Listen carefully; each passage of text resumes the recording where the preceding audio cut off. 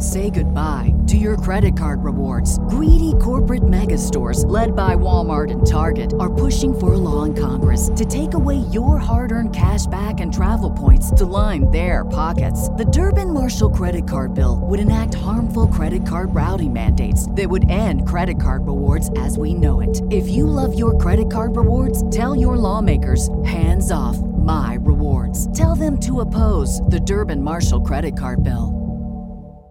This is the story of the one. As head of maintenance at a concert hall, he knows the show must always go on. That's why he works behind the scenes, ensuring every light is working, the HVAC is humming, and his facility shines. With Grainger's supplies and solutions for every challenge he faces, plus 24/7 customer support, his venue never misses a beat. Call quickgrainger.com or just stop by. Grainger, for the ones who get it done. What's up, you guys? Sean Ross Sapp, managing editor, FightfulMMA.com. This is your UFC Prague wrap-up. A reminder, we have live coverage of all the UFC shows, Bellator shows, and live discussion as well with dozens, if not hundreds of people joining us, participating in this conversation. We're going to do a quick wrap-up of UFC Prague today. This was on ESPN Plus, headlined by Thiago Santos and Jan Blachowicz. A light heavyweight affair. We will have the full wrap-up of this show on Tuesday on the Fightful MMA podcast with Showdown Joe. James Lynch will be traveling, but it will also feature a look at the George St. Pierre retirement. It'll take a look at UFC 236 coming together in such quick fashion. Like, we've got a lot to talk about on UFC 230, or on Tuesday rather, for the Fightful MMA podcast. And then next weekend, big UFC pay-per-view. John Jones back in action against Anthony Smith. But let's jump right into this show. The prelims saw Ismagulov defeating Alvarez, Diego Ferreira defeating Rustam Khabilov. That Rustam Khabilov's fall from grace is one to behold, I would say. I thought that Cajun Johnson beat him in September, even though he was this monumental favorite and he had this insane winning streak going on up until then, and still does technically, sandwiched between that rough run once he got to Benson Henderson and Adriano Martins. But he looked like he was back on the right track. And then I saw that fight against Cajun Johnson, and I see this fight today, and I'm thinking, man, something isn't quite right. In my opinion, he's lost 2 in a row, but he has this 6-fight winning streak halted by Diego Ferreira. Ferreira, on the other hand, man, he's now won 4 in a row. He's not lost since I think it's been like 4 years since he's lost, and he lost to Poirier and Dariush. And even before that, he had beaten some decent fighters, Carlo Prater, Colton Smith, Patino, Ramsey Nijam, on his way up to those losses. So when I look at that, I'm like, man, I put a little bit of stock in that. Not only that, his last win in December, that was like the third opponent that he fought, or third opponent he was scheduled against, because McDessie pulled out, Jesse Ronson missed weight, and Kyle Nelson showed up, and he put the pain on Kyle Nelson. So a lot to like about Diego Ferreira right now.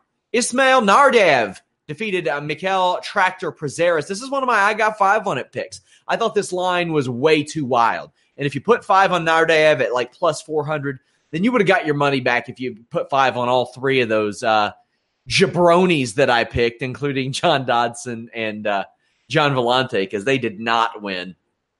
But Nardev, man, he got a little bit gassed. He got a little bit tired, but I couldn't put that much stock in him. Prazeres, man, the fact that the man could never show up and be a professional and make weight consistently and fought being a welterweight for so long said a lot to me. And to be honest with you, the Zach Cummings debut at welterweight didn't impress me that much. And I just look back at, honestly, a lot of it came down to him missing weight so much. And traditionally, when fighters like that miss weight so much, I wonder where their mental state is on any given day. Can they ever adapt, and can they ever succeed at that high level on a consistent basis? And Prazeres has. I mean, his last loss was 2015 to Kevin Lee, and I think he had won 7 or 8 fights since then, but the man's going to be 38 this year. At some point, that wanes, and it definitely waned here against Nardaev. Damn, man. And a big win for Ismail as well. I mean, you step into the UFC, this is your first fight. He fought this month. He was in XFN earlier this month, beating a guy who's 15-5-1, so a decent guy in his own right. This is quite the debut to make. I would have to think long and hard of an opponent who has beaten a better, who's a debuting fighter who's beaten somebody better like that without a lot of fanfare. Maybe Alex Hernandez beating Dariush, but Dariush was on a big downturn at that stage. Hadzovic defeated Polo Reyes, put the pain on him, finished him in round 2. Jillian Robertson, we've interviewed her a lot here on the site.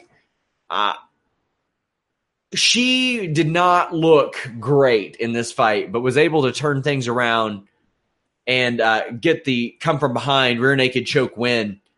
She's now 3-1 in the UFC. That's kind of under the radar, but her record is very deceiving. That's something I'll often point out to you guys for the fighters like Jillian Robertson, who wasn't a pro 3 years ago, and when they're like 6-3.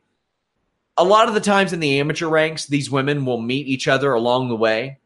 Like Lindsey Van Zant fought Jillian Robertson and lost as an amateur. I think she had something like 9 fights as an amateur. She was 8-1. So that 9-fight pro record, that 6-3 is really, really misleading, but never gives up, finds a way to win.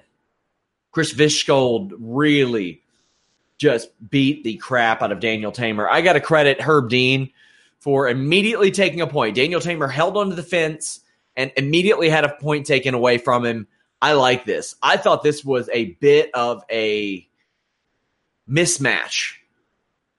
Whew, boy. This was, I think, Fishgold's 21st pro fight. I think 21st, 22nd. Daniel Tamer came into this fight and he was like 6-2 and had lost 2 in a row. He's probably gone from the UFC. He's lost all 3 of his fights. Meanwhile, Chris Fishgold is now 1-1. He had that fight against Calvin Kattar where he had faced a year layoff. So this is more the Chris Fishgold that I expect to see in the UFC, but I also expect him to face a lot tougher competition along the way. Dwight Grant beat Carlo Pedersoli. This was amazing, this finish. Carlo Pedersoli just got put out, man. And Pedersoli really badly wants to be, I think, the Italian face of MMA. He's going to have to go back to the drawing board. He might get cut after this because it's 2 in a row for him and 2 first-round losses. His 1 win was a split decision win. The way he got into the UFC was a split decision win over Nicholas Dalby. I think at 25, it's definitely not the end of the road for him by any stretch of the imagination. But you look at Dwight Grant and his first fight in the UFC, he lost a split decision, so you can put a little more stock into that. But he is a Dana White Contender Series product, and the UFC really likes to give them leash and likes to put them in positive situations. And this was one for Dwight Grant, despite him being the underdog in this fight. This finish is worth going out of your way to see. There's not a ton that's worth going out of your way to see from start to finish. All the finishes are worth going out of your way to see. Maybe not necessarily what led up to them, but the finishes that happened are. I mean, I can't think of one fight that you just got to watch from start to finish except for Alexachek and Vellante. But this was a hell of a finish. And man, Dwight Grant, another one where you don't stop until the final buzzer sounds. Magomed Ankalaev looks like he is something to look out for in the light heavyweight division. He is 2-1 in his UFC run now.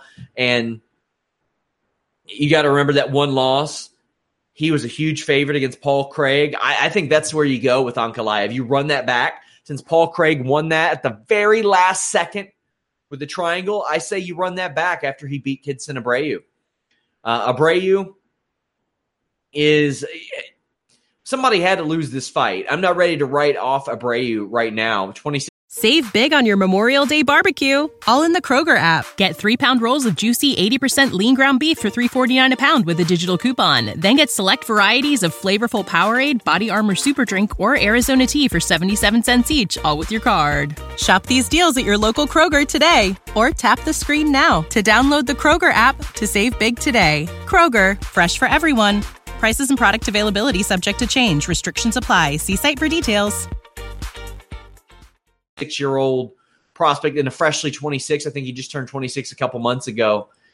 He'll be back, and he should get more of a baseline opponent instead of a higher level prospect like Ankalaev is. Peter Yan beat John Dodson.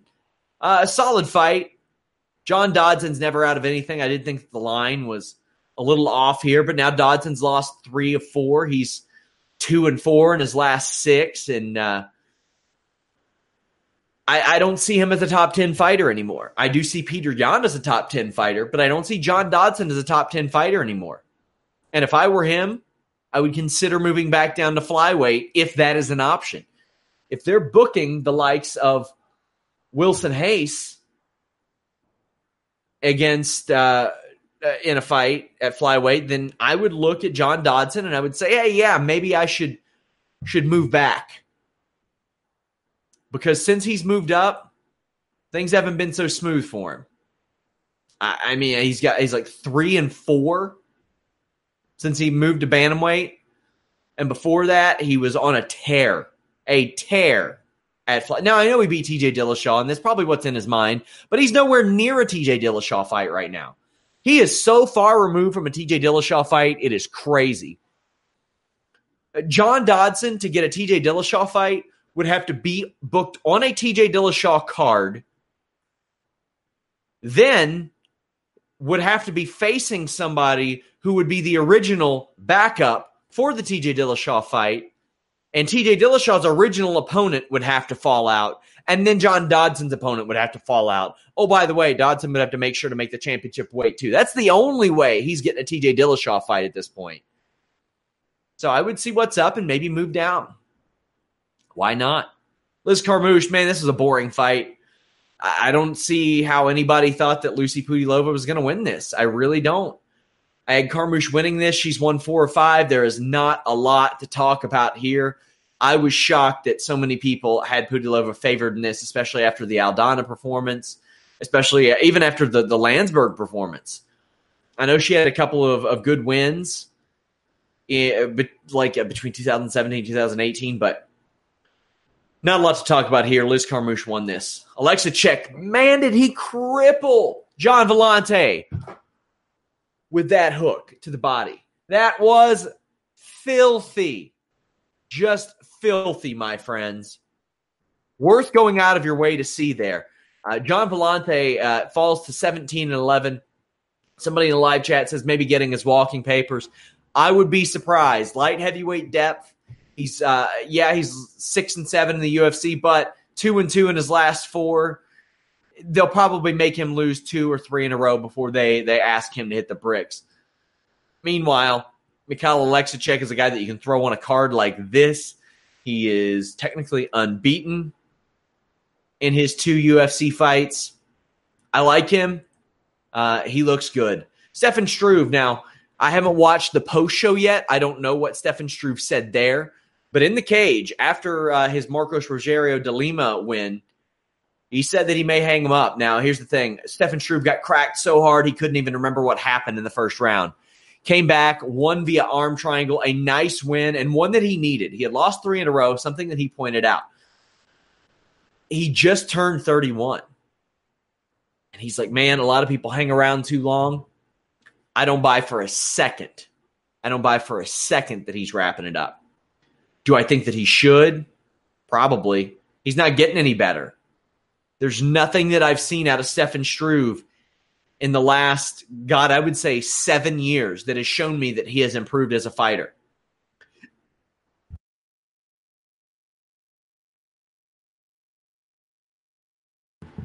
Pardon me.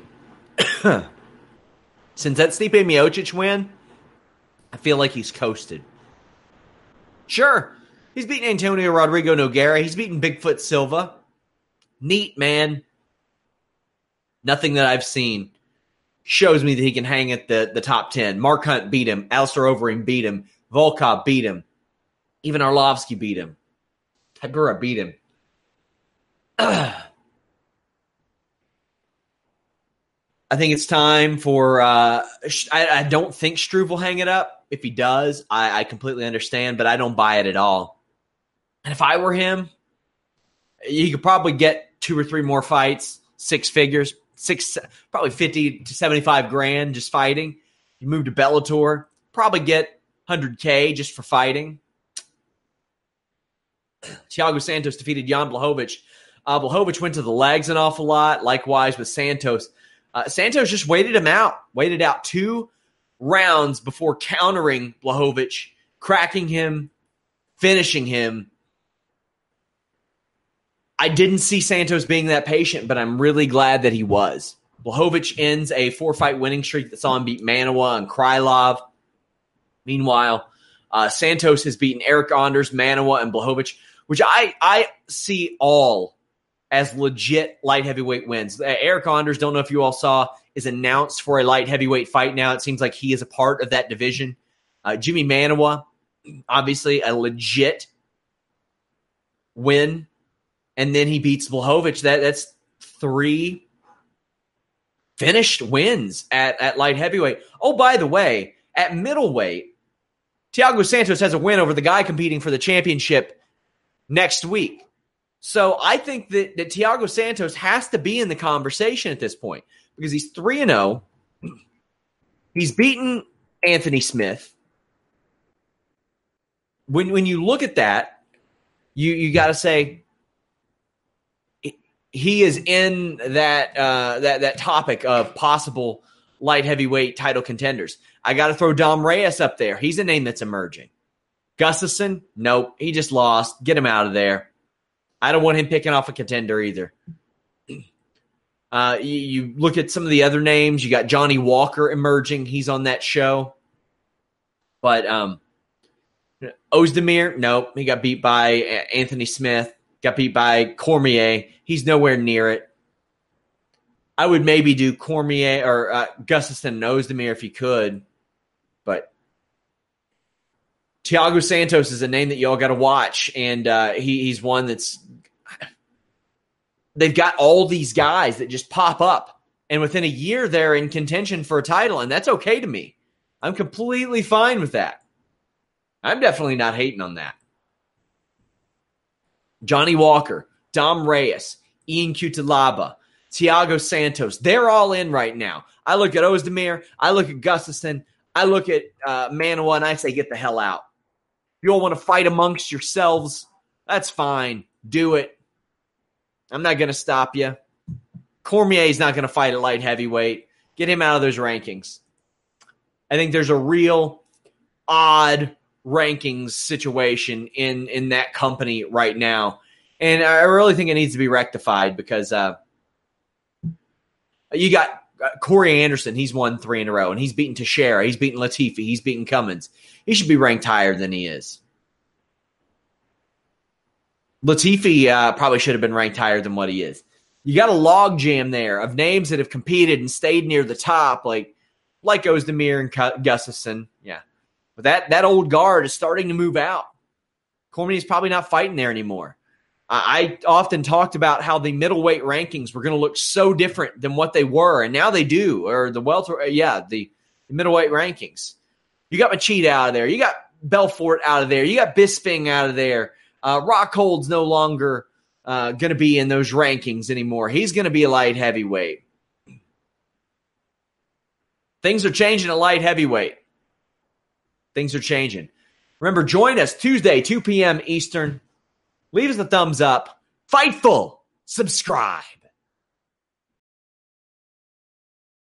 Say goodbye to your credit card rewards. Greedy corporate mega stores, led by Walmart and Target, are pushing for a law in Congress to take away your hard-earned cash back and travel points to line their pockets. The Durbin-Marshall credit card bill would enact harmful credit card routing mandates that would end credit card rewards as we know it. If you love your credit card rewards, tell your lawmakers, hands off my rewards. Tell them to oppose the Durbin-Marshall credit card bill.